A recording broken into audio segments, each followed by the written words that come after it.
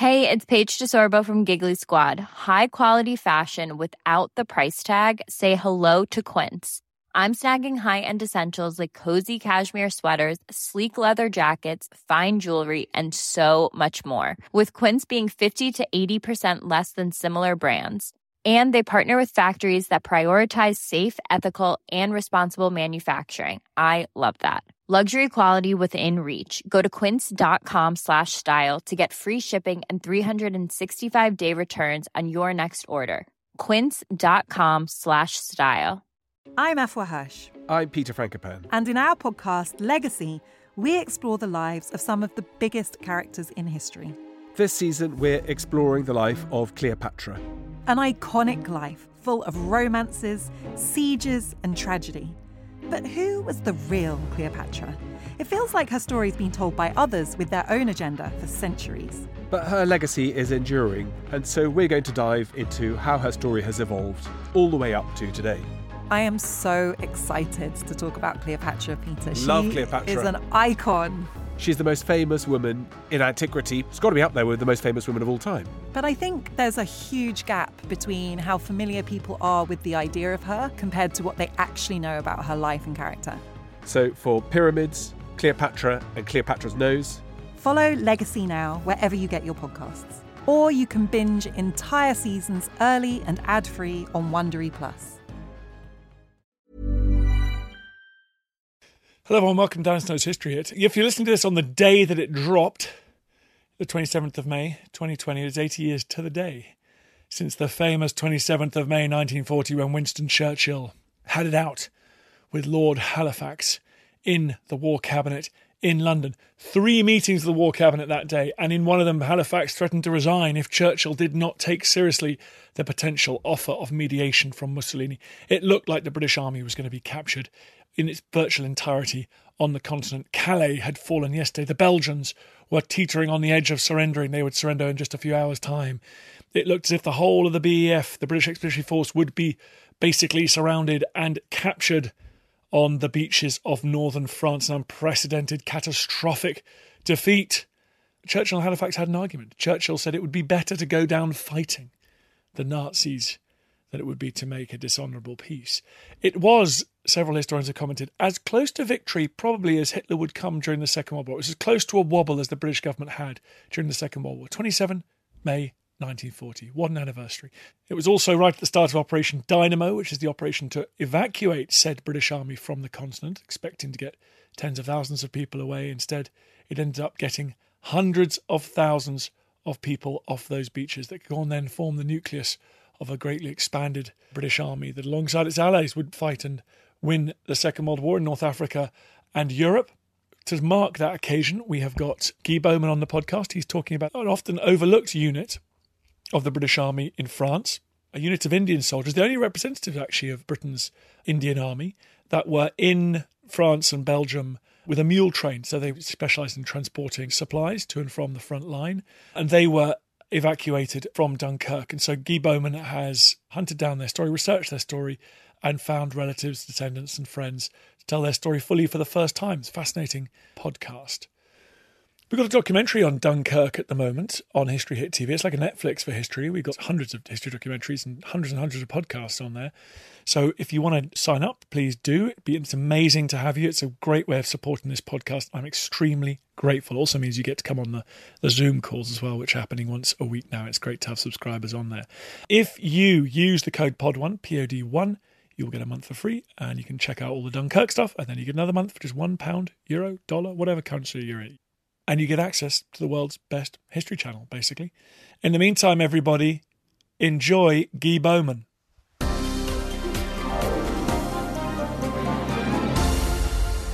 Guy, thank you very much for coming on the podcast on this big anniversary occasion. Approximately how many Indian troops were in the BEF in France from 1939 to 1940? They played a huge role in 1914, didn't they? Was it a similar number of Indian troops in 1939 to 40?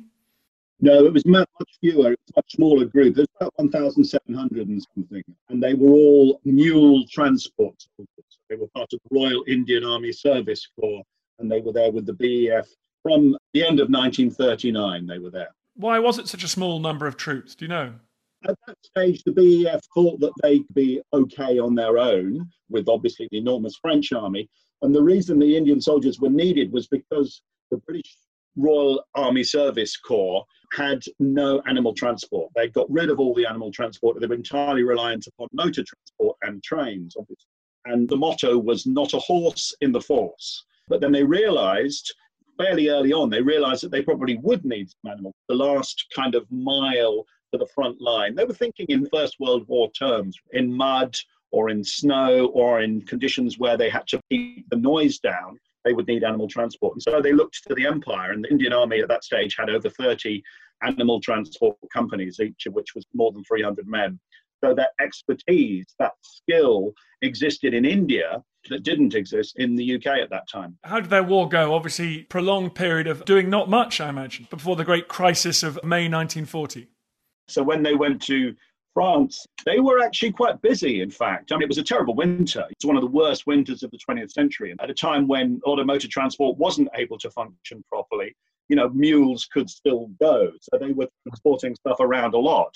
And a lot of that was Royal Engineering materials. So they were carrying wire, concrete, metal stanchions, stuff that would be useful in building that front line that Lord Gort had in his head and on paper as a plan, where the BEF were plugging that little gap in the French between the end of the Maginot Line and the coast. So they were busy building fortifications. How were they treated by the rest of the British Army? If there wasn't that big an imperial contingent around, did they stand out? Yes, for sure, they stood out. Each company was separate. So there were two companies in the north, one company near Le Mans, but the fourth company stayed in the south at Marseille until in May it went up to join the 51st Highland Division front of the Maginot Line. So they were working very closely with British soldiers and indeed with French civilians. In many cases, they were billeted in with French civilians, running gymkhanas as a kind of public entertainment for the local villagers. So there's a lovely set of photos. It shows the men riding on the back of mules and dancing and playing music. And this was Bhangra dancing. So they were performing Bhangra in the north of France for these villagers. And there's an absolutely beautiful photo that's in the book, The Indian Contingent, a photo that shows a line of spectators, French civilians and children, and then the Indian soldiers in the front, and they're looking at something that is very amusing that's happening out of shot. So yeah, relations were really good, very positive. They were part of the British Expeditionary Force, and there are quotes from British soldiers who remembered the Great War. They remembered the substantial Indian contribution in that war, and the Empire has come to the rescue again in 1939, 1940. And then what happens to that unit when Hitler's invasion of the West begins in May 1940? Well, then it's big drama. Having read the War Service Diary, particularly the 25th Company, which had an Indian Major Akbar, the 25th Company were very much caught up in it. So they're right next to an airfield just north of Lille, and there's lots of activity at the airfield. An RAF squadron comes in, there are bombs, there's shelling. The British Army goes into Belgium and then comes back out of Belgium not very long afterwards. They're stuck there, not really knowing what to do. And then soon the order to retreat to Dunkirk comes, and they set off, and they're marching because they have large amounts of mules. They had a few trucks, but basically they're marching with the mules. They're marching at night. They're marching through the forests. They're being bombed. They're being shelled. They've got German tanks very close to them at one stage. They come to the town of Kassel, which of course is quite well known in history as a place during that retreat. The carrier platoon of the Worcestershire Regiment comes up just as they're departing, and the Worcesters are very happy to be given a hot meal of chicken and bread by the cooks of the 25th Company.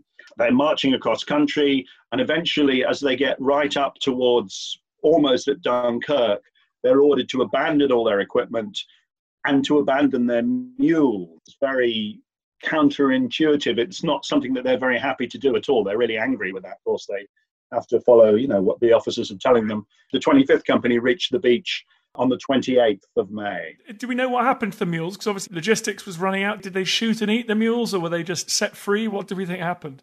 We know that the 29th Company, which was in the west of France, they were taken off from Saint-Nazaire. We know that they gave their mules away to the local population.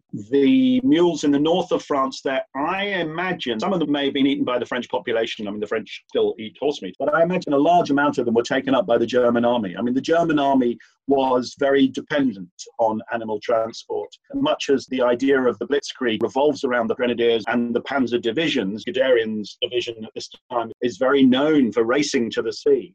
But nevertheless, a lot of the transport was still done by animals. So I think probably those mules with their British Army brand on their hindquarters were taken by the Germans and used quite possibly in Operation Barbarossa a year later when they invaded the Soviet Union. None of the original mules came back to Britain with the soldiers. What a journey. Was there a heightened concern about what might happen to Asian troops if they fell into the hands of the Germans? Is that something that you've come across in your reading? They were very much a propaganda tool on both sides. From the outset, their commanding officer, Lieutenant Colonel Hill, saw that they had a propaganda function. So when they unloaded at Marseille on the 26th of December 1939, there was a film crew there recording their unloading, and there was a photographer there. And in fact, that photographer was Len Putnam, who was the father of David Putnam, who did Chariots of Fire. So there was always this idea that they were serving a dual function. They were doing a practical thing, carrying stuff around. They were doing a propaganda thing and saying, you know, the empire is here to help. And the Germans were aware of that too. Right from the start, the Germans were broadcasting to India, and they were talking about these troops. In due course, when one company were taken prisoner, the Germans made a lot of propaganda mileage out of that. So, yeah, I mean, Hills himself said in one of his memos, if any of them did fall into German hands, it would be a gigantic propaganda opportunity. But I don't think they were worried that they would be ill-treated. And in fact, it turned out that they were treated like any other Commonwealth prisoners would be treated, which of course was much better than Russian POWs were and completely on a different level from how Jewish citizens of Europe were treated. Now tell me, so they arrive at the beach. How hectic is their journey off the beach and through the smashed port of Dunkirk onto waiting ships? Join us this month on Gone Medieval from History Hit. I'm Matt Lewis. And I'm Eleanor Yanaga. This April, dive into our special mini-series. With the help of leading experts, we're tracing the foundations of England by exploring the country's most powerful Anglo-Saxon kingdoms. We'll be looking at Northumbria, Mercia, and Wessex, as well as the rulers and their councils who helped shape a nation. Make sure to get every episode by listening and following Gone Medieval from History Hit, wherever you get your podcasts. A lot can happen in 3 years, like a chatbot may be your new best friend. But what won't change? Needing health insurance. United Healthcare Tri-Term Medical Plans, underwritten by Golden Rule Insurance Company, offer flexible, budget-friendly coverage that lasts nearly 3 years in some states. Learn more at uh1.com. Many of us have those stubborn pounds that seem impossible to lose, no matter how good we eat or how hard we work out. My solution is PlushCare. PlushCare is a leading telehealth provider with doctors who are there for you day and night to partner with you in your weight loss journey. They can prescribe FDA-approved weight loss medications like Wegovy and Zepbound for those who qualify. Plus, they accept most insurance plans. To get started, visit plushcare.com/weightloss. That's plushcare.com/weightloss. Well, it's very hectic. There's two accounts of this. The one is their official war service diary, which is reasonably detailed. And the other one is a memoir that was written later by Major Akbar, who was the senior most Indian officer in the Indian Army at that stage. He'd been an officer since 1919 and he'd been in the army since before the Great War. And those two accounts don't always tally. So it's not always entirely sure quite what the true story is. But certainly they get to the beach. Everything's very unclear. You know, the commanding officer writes about seeing British Tommies walking around the beach in a kind of lost way. And there's a kind of real sense of disappointment, really, that what has happened to this great army? Where is the cohesion? Where is the discipline that we expect? The 25th Company there on the 28th of May, they stay together, even though some of their number are injured. And the commanding officer says to them, okay, wait there, I'm going to go off and get motorized transport and find out what we're supposed to do, find some orders. Eventually, they find out that they're supposed to go to the Eastern Mole, which is where the majority of the British army were evacuated from. But the commanding officer, Wainwright, can't get hold of any lorries. So they march along the beach with Akbar at their head, It's about 2 or 3 miles from where they were. Picture the scene. You know, those long sandy beaches of Braye-les-Dunes, Malo-les-Bains, down to Dunkirk itself, with all the lines of Tommies we've seen in the photos snaking across the beach. The Luftwaffe weren't so busy that day. It was cloudy and there weren't so many attacks by the German Air Force. But just imagine these guys marching along the beach. No mules at this stage, just their great coats.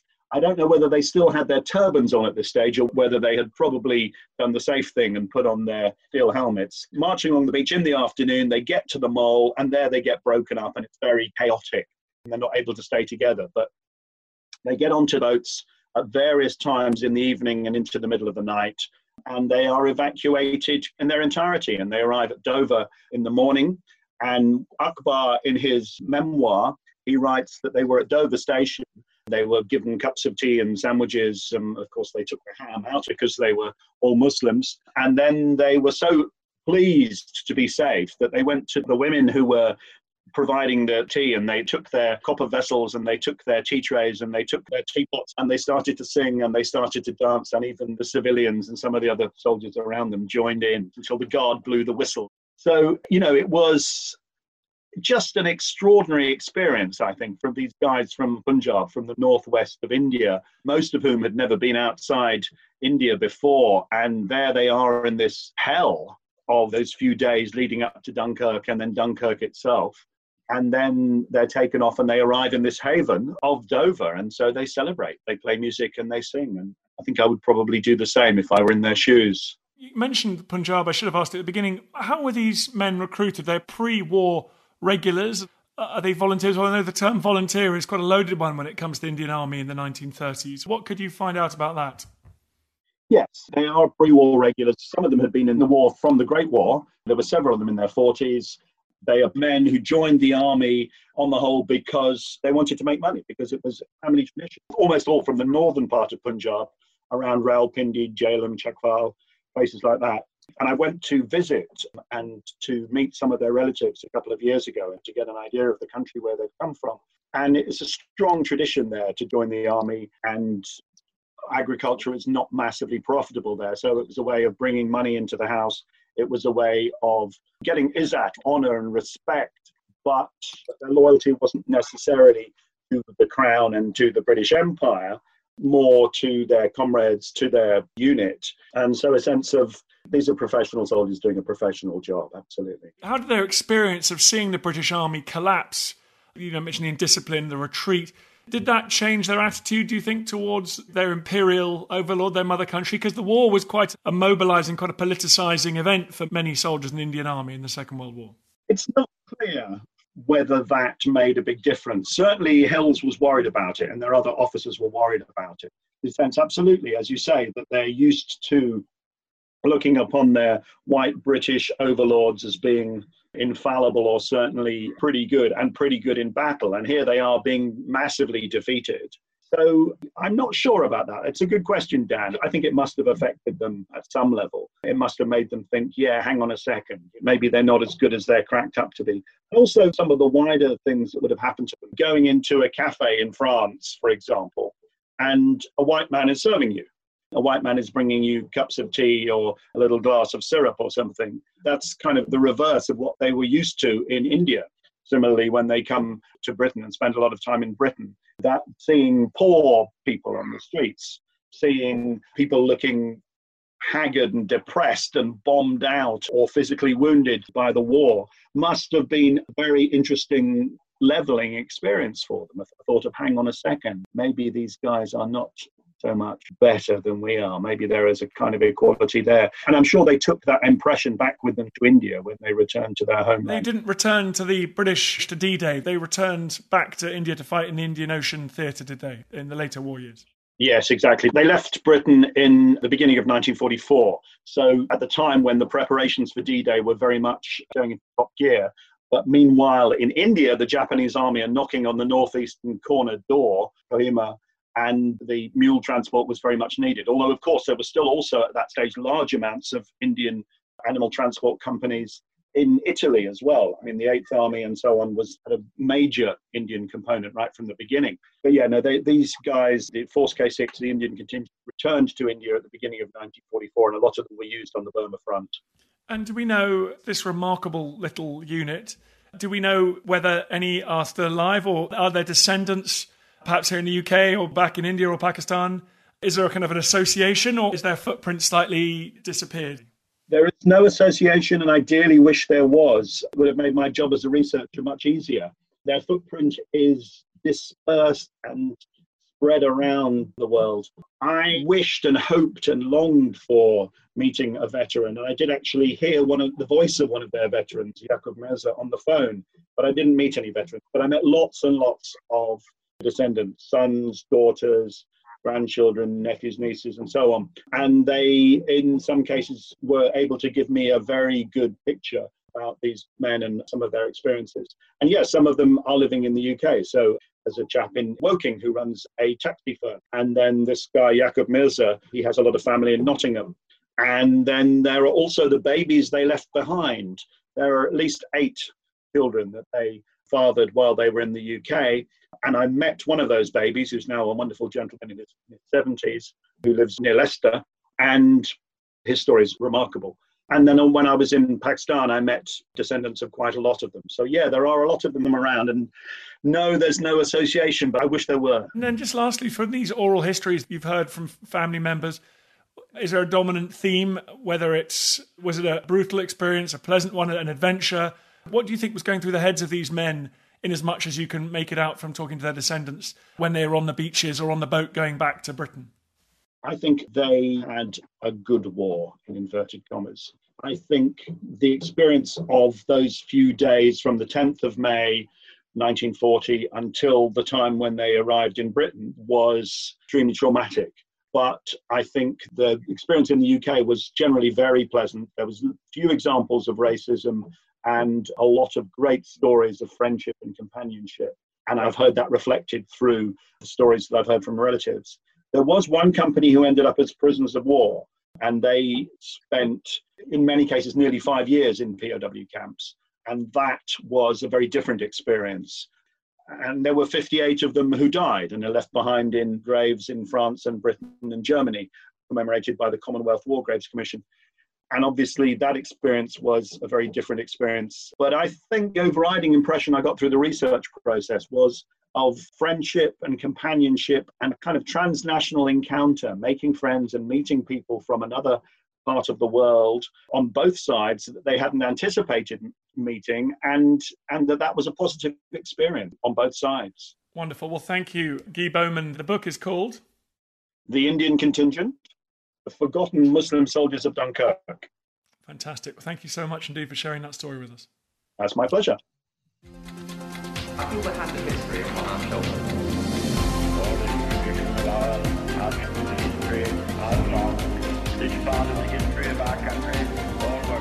I hope you enjoyed the podcast. Just before you go, bit of a favour to ask. I totally understand if you don't want to become a subscriber or pay me any cash money. Makes sense. But if you could just do me a favour, it's for free.